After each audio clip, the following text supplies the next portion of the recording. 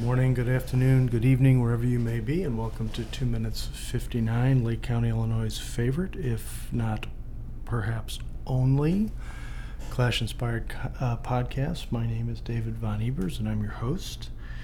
We are on episode 21, and as I mentioned a couple of weeks back, it's Pride Month, and I think it would be an appropriate time to talk about the interplay between Pride and punk rock and the punk rock scene and the Clash in particular, but more broadly, New York City punk, DC punk all over the world, right?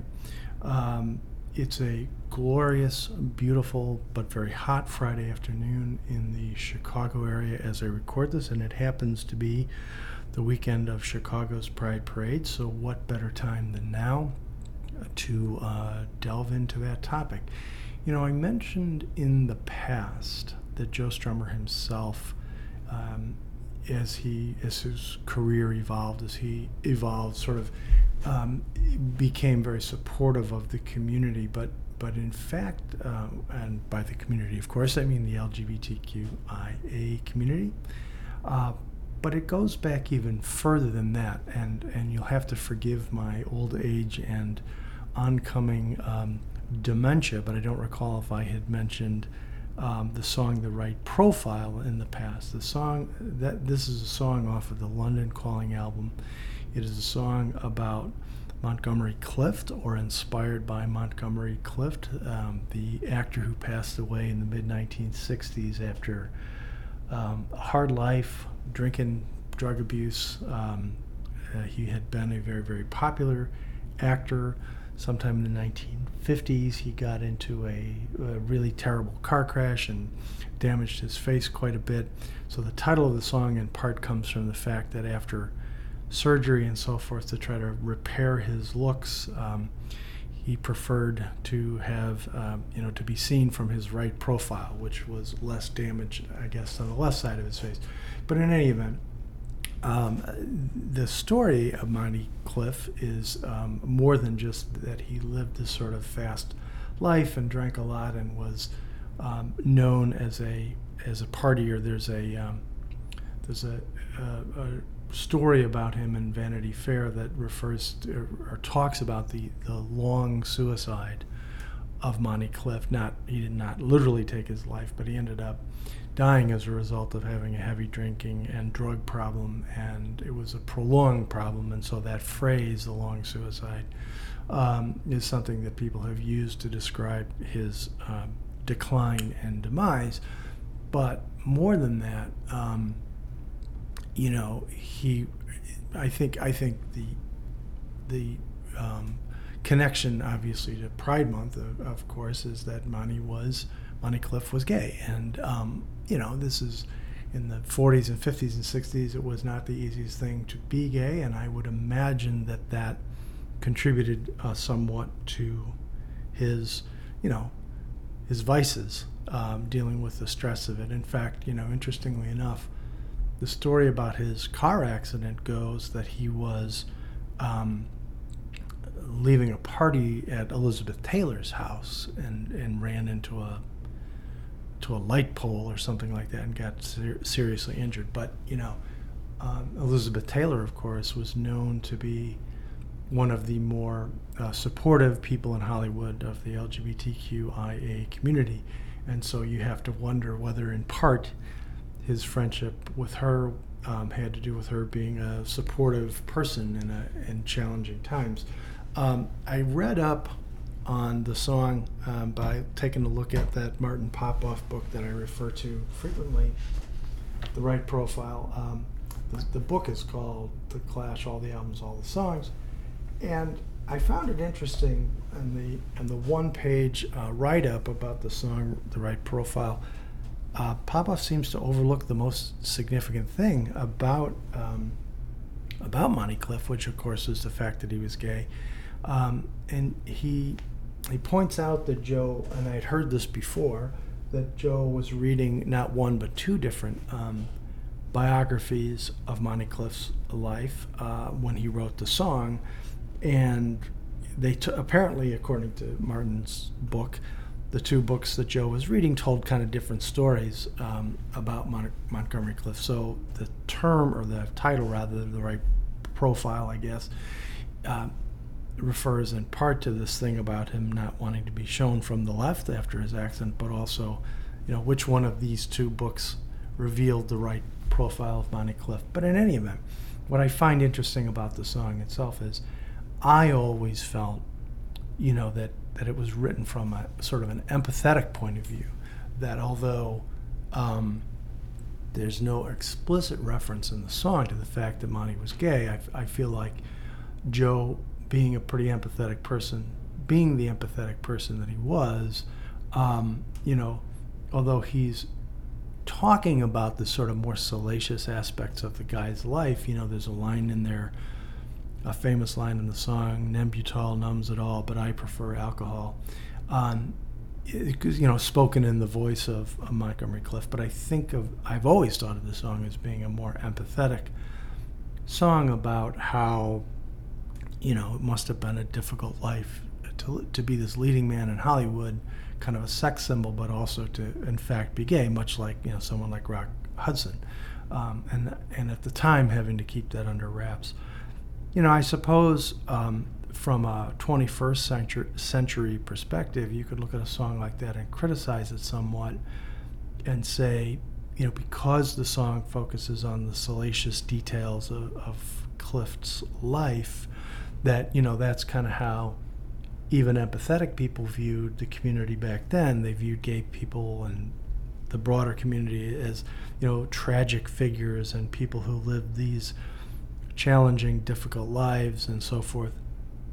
But, again, he's writing the song in 1978 or thereabouts at a time when I think people who were allies to the community probably focused more on the mistreatment of gay people and how challenging life was for gay people than so much, celebrating the accomplishments of gay people.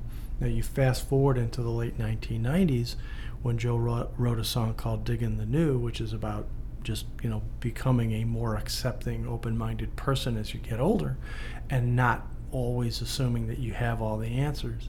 And in that song, he's kind of conveying a different, more positive view of the community. He clearly is referring to trans people when he writes that song, and he's, it's not, oh, isn't it a sad, tragic life they lead? He's like, hey, I'm digging the new. I'm learning new things about this community, and he's more or less celebrating it and celebrating the idea of growing in your understanding of different people from different backgrounds and so forth. So the kind of the evolution that Joe Strummer went through from 1978 to roughly 20 years later, from writing The Right Stuff to writing the lyrics to Diggin' the New, it shows a definite positive evolution. And by the way, I'm not saying that when he wrote The Right Stuff he was homophobic. I'm saying people who empathized and sympathized with the gay community were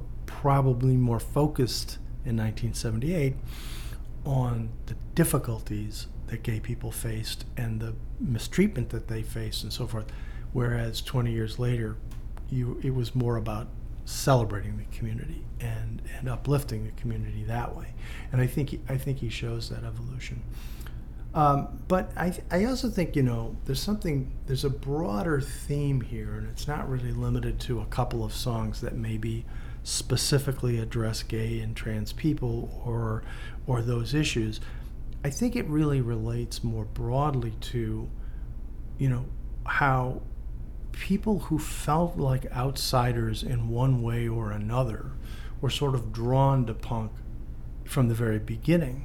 There's a couple of articles, and I'll link to them in the show notes, a couple of stories that I came across. One was from NPR back in 2020, June of 2020, and it was a piece broadcast on NPR, but there's also a write-up.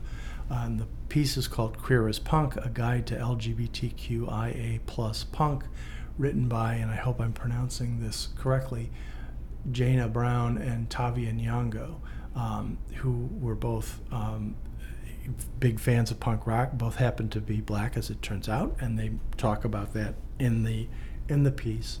Although it focuses more on LGBTQIA plus folks who were attracted to the punk scene, who played punk music, and so forth. And we'll talk about some of that in a little bit more detail. But it's interesting that they come to this not just from the perspective of queer people, but also from the perspective of black people. And I talked a bit about black punk a couple of weeks ago. The other is an article from just last year, 2022, from the Dallas Observer. And let me scroll up to the top of the article to get the correct name and give proper attribution. It's an article by a gentleman named Mark E. Moon, and it's titled, I should say, check out these 10 queer punk bands. And there's some interesting information in there. Before I get to the specifics, though, just on this general theme of punk attracting, a wide variety of people who felt like outsiders, and that included queer people. I saw, it was a month or so ago, it was an interview with Melissa McCarthy, the actress, although as I understand it, actress is not the preferred term anymore, so we'll say actor. The actor who, is from Illinois and who's been in all kinds of comedies, had a very successful career. She's still very popular. She's from Plainfield, Illinois, which is a small town kind of southwest of Chicago, but not really in the immediate Chicago suburbs. And she's maybe 10 years younger than me, thereabouts, but is old enough to have kind of experienced the first wave of punk rock as a young person, like I was. And she told the story about how, in the 1980s, she came to Chicago, to the city, not to the burbs like me, but to the city. Spent a lot of time in the city, and one of the things that she did was she went to some of the legendary punk clubs back then, Neo and Club 950 and Smart Bar and places like that, where there was this really sort of big, diverse punk crowd that was attracted to these clubs in Chicago in the 1980s. And she talked about how, she kind of like discovered herself in this. She discovered her people, kind of. She'd done acting in high school and whatnot, but then she came to Chicago, and in this punk scene found, people of all these different backgrounds, and felt really, really comfortable. And it just reminded me of being, a young person first encountering that kind of music and finding this music that kind of gave a lot of us the space to just be. It gave us a space and a time to not really have to say, this is what I am. A lot of us knew that we were different from everybody else, right? I had tons of friends, big family, good relationships with other people. Always felt like an outsider just the same, right? I didn't know who I was, I didn't know what I was, but there was this place to go. And this place to go was just, the scene was just welcoming and non-judgmental. And all you knew when you went to a club, I did not go to Club 950, but I would go with friends to Neo, which was on Clark Street, not too far from Wrigley Field in Chicago. I want to say 2350 North Clark. For some reason, that address sticks out in my mind. But we would go there, and one of my friends who liked to go happens to be gay. Not that that's really the point, but the fact is that it was an environment where you didn't have to worry about who you were. You didn't even have to worry about whether or not you knew who you were. You could just be. And I feel like that's always been a part of punk rock, is just this kind of openness. Now, I should say, and this is definitely true, in the NPR piece in particular that I mentioned, the authors talk about, I don't know, authors, they also, I guess you could say authors. I mean, it was a piece on the radio, but then they wrote it up on the website. Anyway, the authors, talk about how the fact that the punk scene in some ways was more progressive and accepting than other music scenes and other public places where you could go. But on the other hand, there were racist skinheads. That was one part of punk. There were people who were very, very hung up on sort of heteronormative views of the world and used homophobic language in songs and so forth. But there always was sort of a queer element. So it wasn't perfect, just like as these authors talk about, being black in the punk scene was not always super comfortable. Being queer in the punk scene was not necessarily always super comfortable. So I don't want to paint this picture like it was always perfect, but the point of punk rock was always to be an outsider. One of the things, and just as an interesting aside, in the NPR piece, one of the things that they point out was that the term punk is actually, has in and of itself a queer history. And I'm just going to read from the article briefly. They say, the term punk, by the way, has a long queer history predating its use in contemporary music. A punk has always meant a person up to something disreputable and socially deviant. In Shakespeare's English, it meant a female prostitute. Later, it connoted young men who sold sex to older men. Punk and queer are a match made in the gutter. Now, bear in mind that these two individuals are queer themselves, and so they're not using this in a derogatory or a slur way. But they go on to say, punk rock embraces this abject status. It celebrates and rejects the society that rejects it. It celebrates it and rejects the society that rejects it. It's all about bad behavior, anarchy, antisociality, and noise. It's about claiming freedom from dulling and hypocritical normative pressures. In other words, punk is queer. So I sort of butchered that while reading it, but I think it's really on point. And this article and the one from the Dallas Observer go on, and they mention a number of specific acts and specific bands. They mention, as I did in an earlier show during Women's History Month, they mentioned the Slits, and they mentioned specifically the song "Typical Girls," which was one of my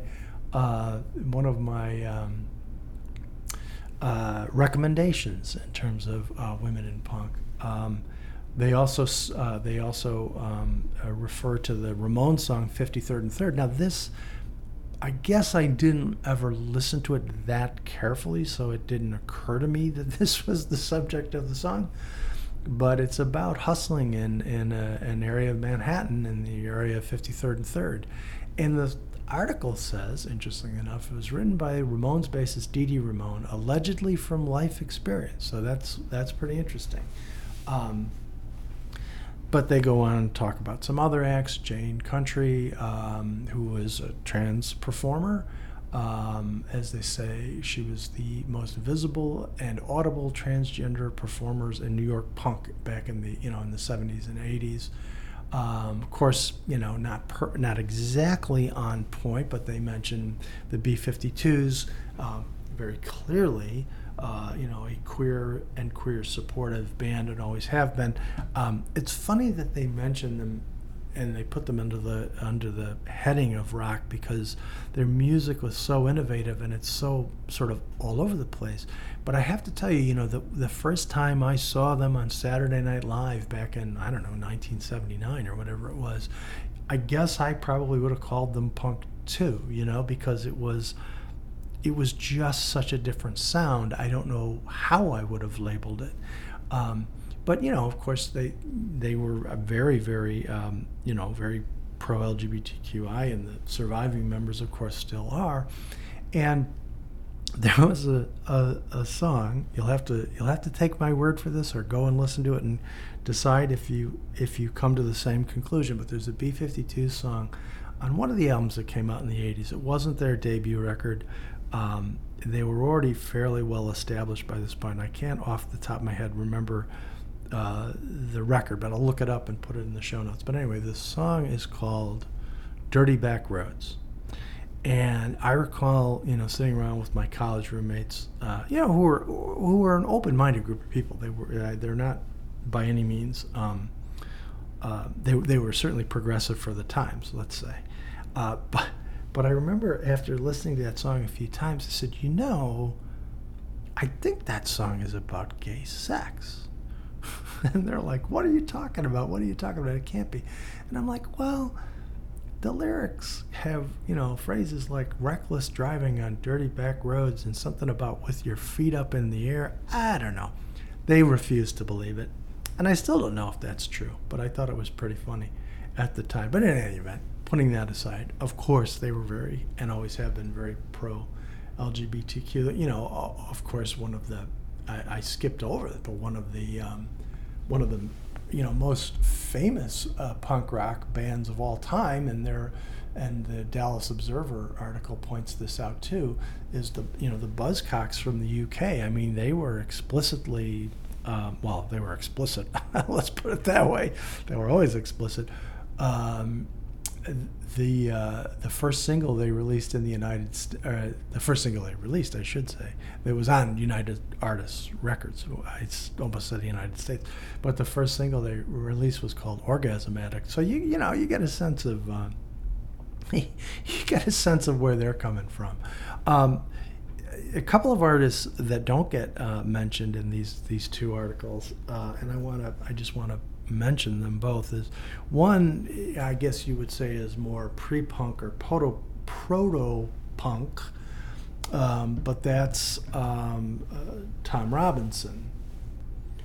Tom Robinson, of course, had the band TRB, and he was notably explicitly pro-LGBTQ. He had a very famous song called "Sing If You're Proud to Be Gay," and that was a song, as I understand it, and I'm going to look this up now. I'm looking at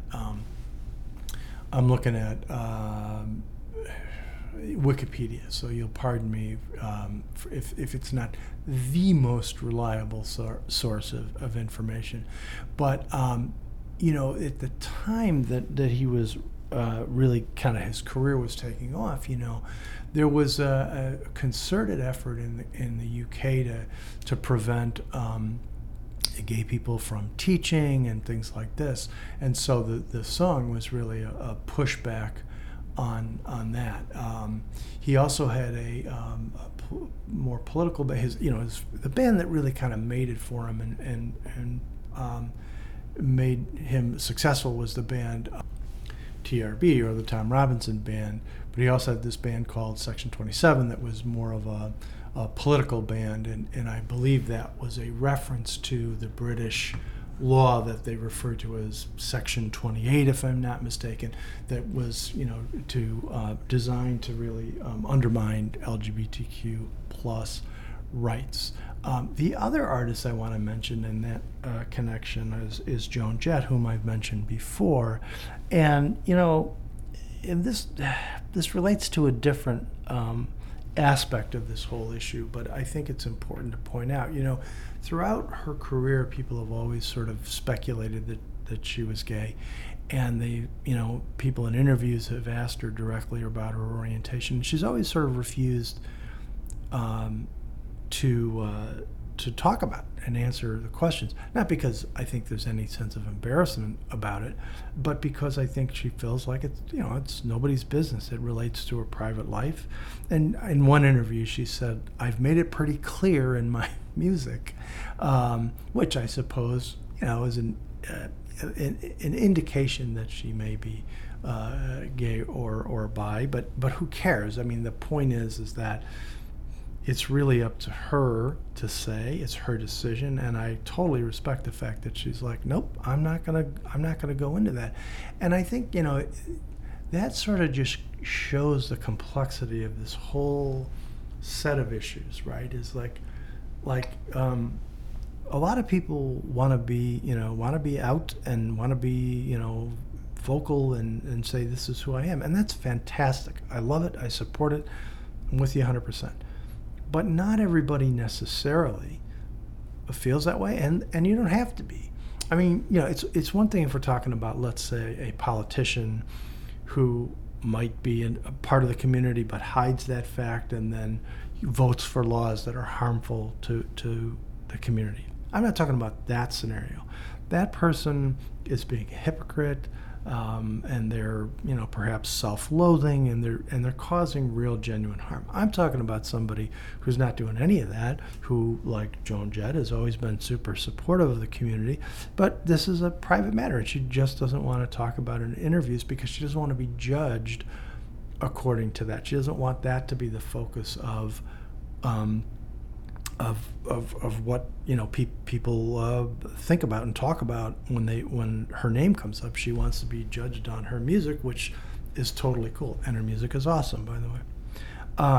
So I get that, and I think there's always sort of this tension between, it's totally cool to be out and proud and loud and to say your piece. It's also cool, as long as you're not working to harm the community, it's also totally cool to say, you know what, it's just not relevant for this purpose, and I'm not going to talk about it. So good on her for doing that.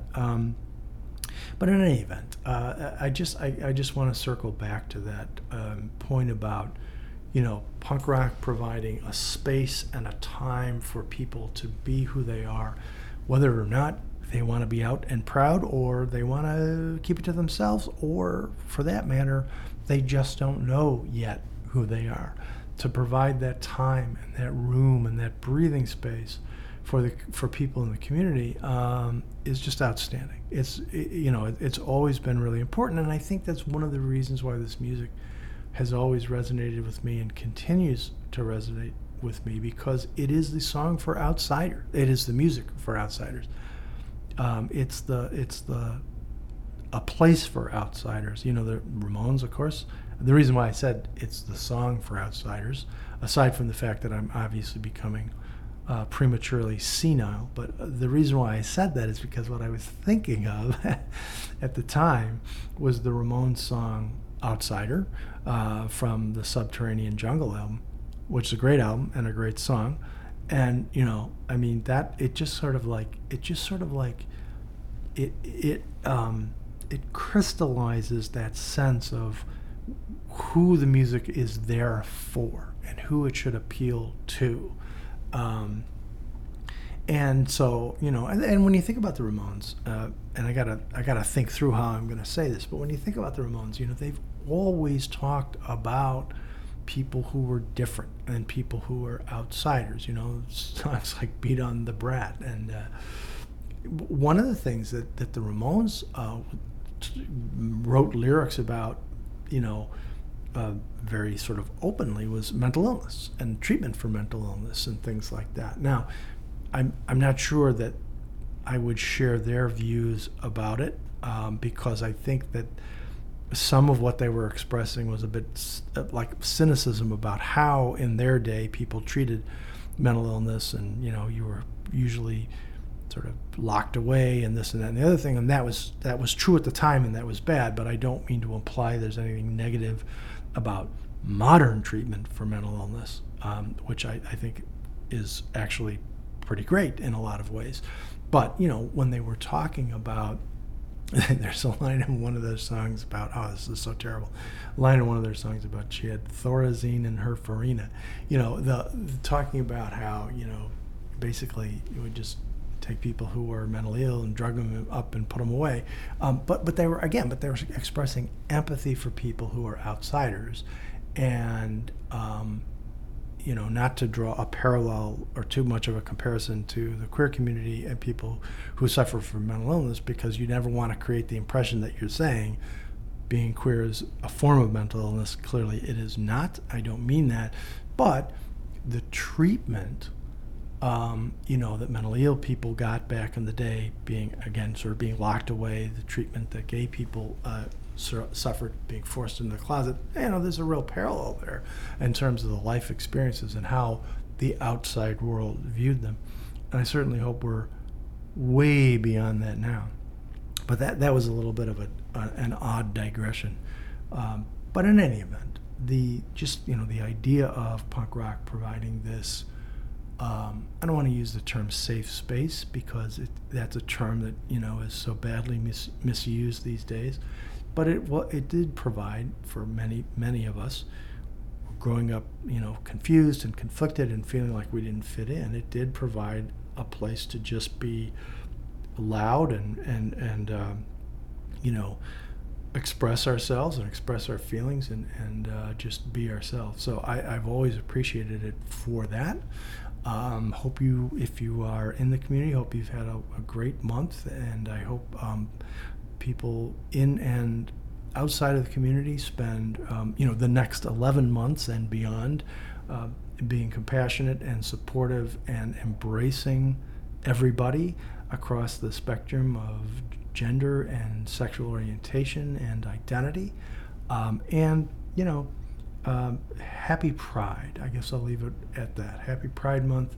I hope to see you or talk to you again next week, and leave any comments that you can think of in the comment section below.